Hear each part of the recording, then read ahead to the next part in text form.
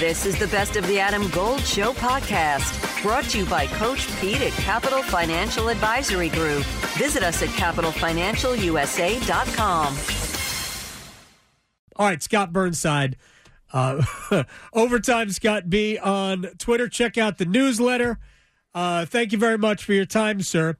We got a lot of storylines here. Do you have a favorite one? Rod, Mo, the entire Stahl family here. Even Jared works in the Florida minor league system. He was an assistant coach for their minor league team in Charlotte. You got a favorite? I don't know. I kind of like the upper management. Paul Krapelka and Rick Dudley, who really helped helped in the transition under Tom Dundon and Don Waddell taking over as GM. And you go back to Rod Brindamore's first couple of years as head coach, and Paul Krapelka and Rick Dudley, two really smart guys behind the scenes. They're part of Billy Zito's management team in Florida. And but you're right, Adam. The whole, I love the Paul Maurice, Rod Brindamore connection. And, because you and I have been around a long time, and you think about, the 2002 run and Paul Maurice's role there. And then really his second tenure, taking to the Canes to the East Final in 2009. There's a lot of history with Paul Maurice and this organization and this community. So, and a real special, he not only coached Rod Brindamore, but gave Rod a chance to join his coaching staff when Rod had retired. So I like all of it. And I like the idea that these are, certainly less with the Hurricanes, but I think with the injuries to Pacioretty and Svechnikov, and certainly Teuvo Teravainen going down early against the Islanders, I think that there were a lot of people, who like the Islanders to win that series. Yes. And I think there were a lot of people who like the Devils to come up ahead of Carolina in the second round. And, of course, Florida, who liked them to beat Boston or Toronto. So I think there's a certain – I don't know whether it's underdog mentality, but there's a certain, sort of grittiness about how both these teams have arrived at the Final Four. Both of these teams can use nobody gave us a chance at the beginning. Florida at the beginning of the playoffs, and maybe Carolina as well, based on personnel attrition. Yeah, no, and I think that's fair. And I think, maybe it doesn't matter. Maybe it doesn't matter to the Panthers. I do think. I watched that series against Toronto very closely, and I just saw a Toronto team that, even though they'd shaken off the burden of not having won a playoff round since 2004, they looked like a tight team. They looked like a team that wrestled with the expectation that they should roll over Florida. And, I'm sure the message from Paul Maurice and the leadership group in that Florida room is, hey, we're playing with found money. Let's have some fun with this. I think we saw that certainly as the Panthers rolled to a 3-0 series lead against Toronto. I expect they'll bring that same mentality. And for me, Carolina has just been, they just have been in a different zone for virtually the entire playoffs, right? They have played their game. They have imposed their will on both the Islanders and the New Jersey Devils, with rare exceptions in both those series. My guess is that Rod Brindamore's message is, we're not going to do anything different. And if they play the way they did against the Islanders and New Jersey, I think it's going to be real difficult for Florida in this series. Scott Burnside is joining us. Don't help us get our hopes up here, Scott. We're hoping to get back to the Stanley Cup Finals. It's funny. ESPN put out a video. It's like the Hurricanes are back in the Eastern Conference Finals for the first time since 2019. A lot of fans took that as a slight. I took it as a sign of respect, because the expectations have been raised, because this was a team that was thought to be very good going into this season and is coming off, what were they, the third best team in the league last year, behind Florida and Colorado. They had third best record. The year before, they had the third best record in the entire NHL, in the weird year where they divided up the divisions differently because there was no travel. So the expectations have been raised. What's interesting about the Hurricanes and the way they have approached it, I think they've been able to take some liberties. The Islanders didn't have a great skating back end, and they weren't a great offensive team. The Devils didn't have a very physical defense, and I thought Carolina could hem them in. I think Florida can handle both of those things. I think there's some physicality, and especially with Brandon Montour, who has been on a different level, I think they can skate. Yeah, there's no question this Panther team has, a lot of different tools that they can bring to the table. And I thought what was impressive about how they closed out that series against Toronto is that, it didn't have to be a run and gun. It didn't have to be 5-4. They allowed only 2 goals a game in each of the 5 games against Toronto. A lot of that is Sergei Bobrovsky. And of course, having stellar goaltending covers up all kinds of miscues and flaws if you happen to have them. But they are a good skating team. I do think they're vulnerable on the back end to the forecheck, which of course is Carolina's forte. But they can certainly play it any way you want. There's a huge amount of toughness with that roster. There's a lot of belligerence, and you think of guys like Sam Bennett and certainly Matthew Tkachuk and Radko Gudas on the back end. And, I think Mark Stahl's played very, very well for a guy who I think a lot of people thought maybe was, really in the twilight of his career after leaving the Rangers. So they can play it a lot of different ways. But I think that's sort of, to me, that's the kind of team that Carolina has no problem adjusting to as well, right? I mean, they play that kind of, sort of up-tempo and really aggressive, the defense in at the blue lines the whole time. It really is, it's sort of going to be a cat and mouse game. It means that Freddie Anderson, who I assume will get the start in game 1, or Antti Raanta, if Rod Brind'Amour decides to make the move at any point in the series, those goaltenders have to be at their best, because sometimes the chances that the Canes give up are of the more grade A or B plus variety.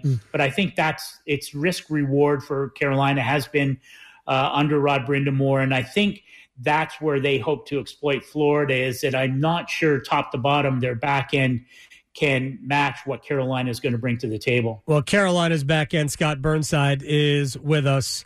And it took a while, probably took a good 2 or 3 months, but I don't know if Carolina's ever had, and we've had great defensive pairings here. I don't know if they've ever had a better defensive pairing than Jacob Slavin and Brent Burns. Not only the contrast, but they're both really good skaters. Brent has shown some more physicality in the playoffs than really he had played with during the course of the season. They can both log big minutes. And as we've always talked about here, Jacob Slavin makes everybody look good. That's just about as good as a defensive pairing as you can have.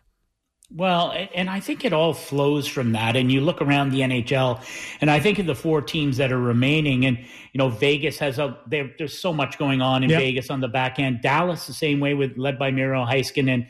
But in terms of 1 through 6 and the ability not to get caught up in, the matchups or letting a matchup rule how you roll your team. And I think it's not just with the blue line with the Carolina Hurricanes. I think we've seen that. I think the Canes have 13 players with 2 or more goals in the playoffs.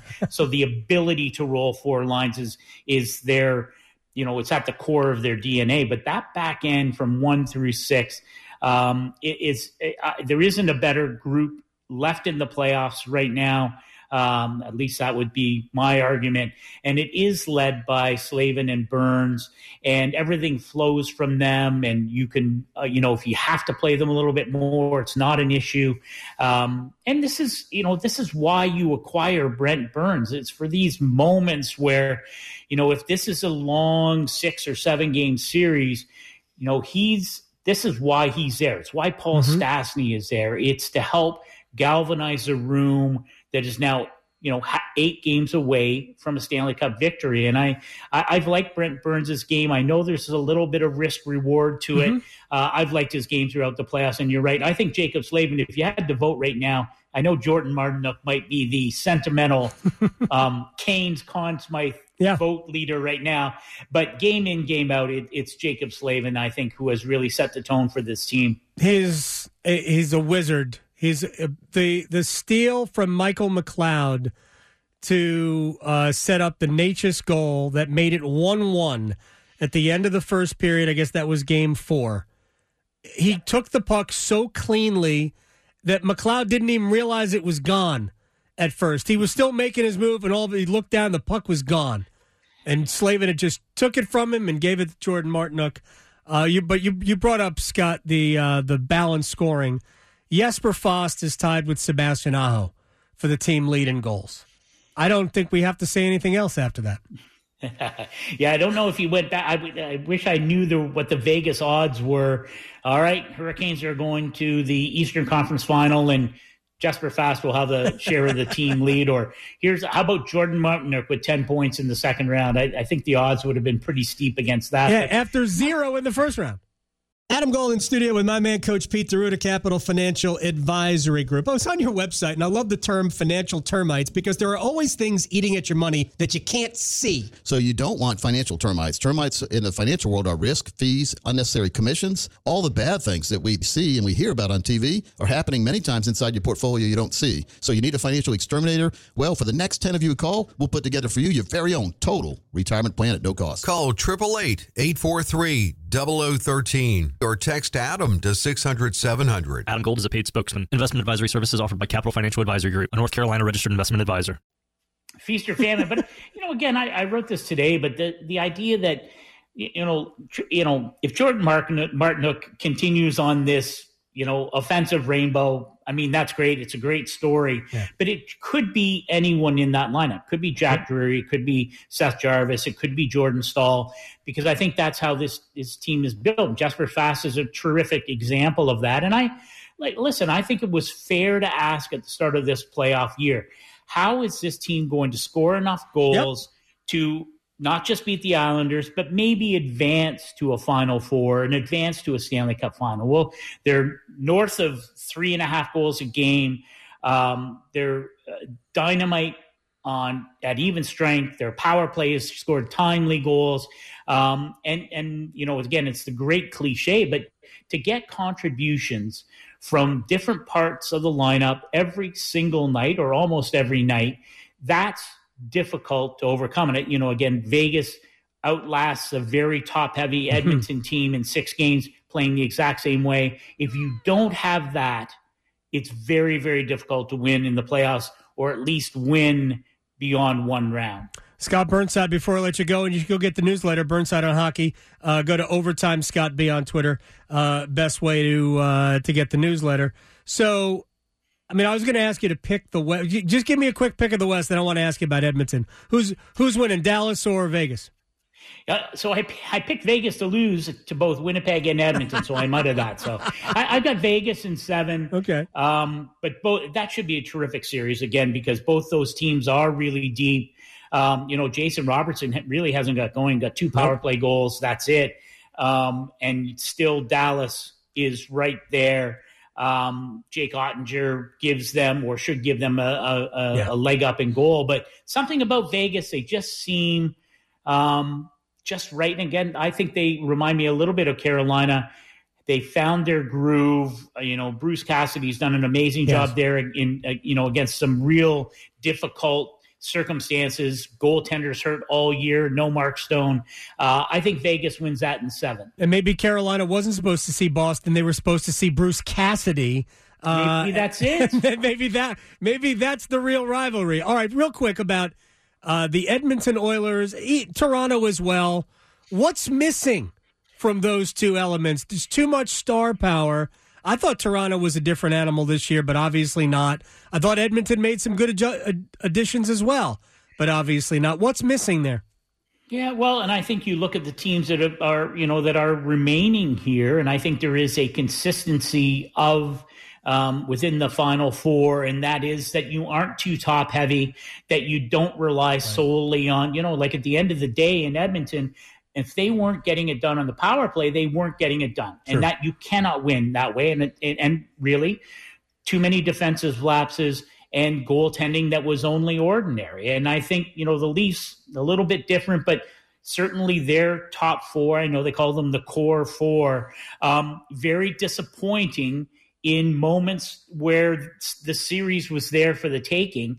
And, that you can't have that. And so I think it is about building a team. I think it's about identity. I know these are all cliches that, that certainly if you spend any time around the Carolina Hurricanes, that's what Rod Brindamore has talked about from the moment he walked in the door in the fall of 2018. but it's a real thing. And I think you see that with Vegas. I think you certainly see it with Dallas and Florida. You know, the great upstart team there, you know, they believe in themselves. And I think, you know, I think that's been lacking in Edmonton and in Toronto for a number of years. I don't know what kind of changes both teams are going to make, because they're both so tight against the cap. The flexibility is very limited, but it really does, I think, come down to character and identity and what your team stands for in terms of their DNA. And if you don't know that, and if you can't build that, then you can't win. That's certainly, those elements give Carolina a little bit of an edge. There's no question there is a ton of character and a specific identity in that locker room. Overtime Scott B on Twitter. I appreciate your time. Get the newsletter. I'll see you soon, I know. Yeah, anytime, Adam. You got it. Scott Burnside. So when I was looking to transfer, it was a lot of one-on-one, and it didn't feel like I got lost in a huge university, because I knew that if I came here, there was going to be someone I could talk to about every aspect of the courses I needed to take, but also, too, I loved the smaller classroom sizes, and I liked how interactive and immersive all of the learning was going to be. It wasn't just going to be me sitting in a room with a couple hundred people and a professor who didn't know my name. To find out more about transferring to William Peace University, visit peace.edu.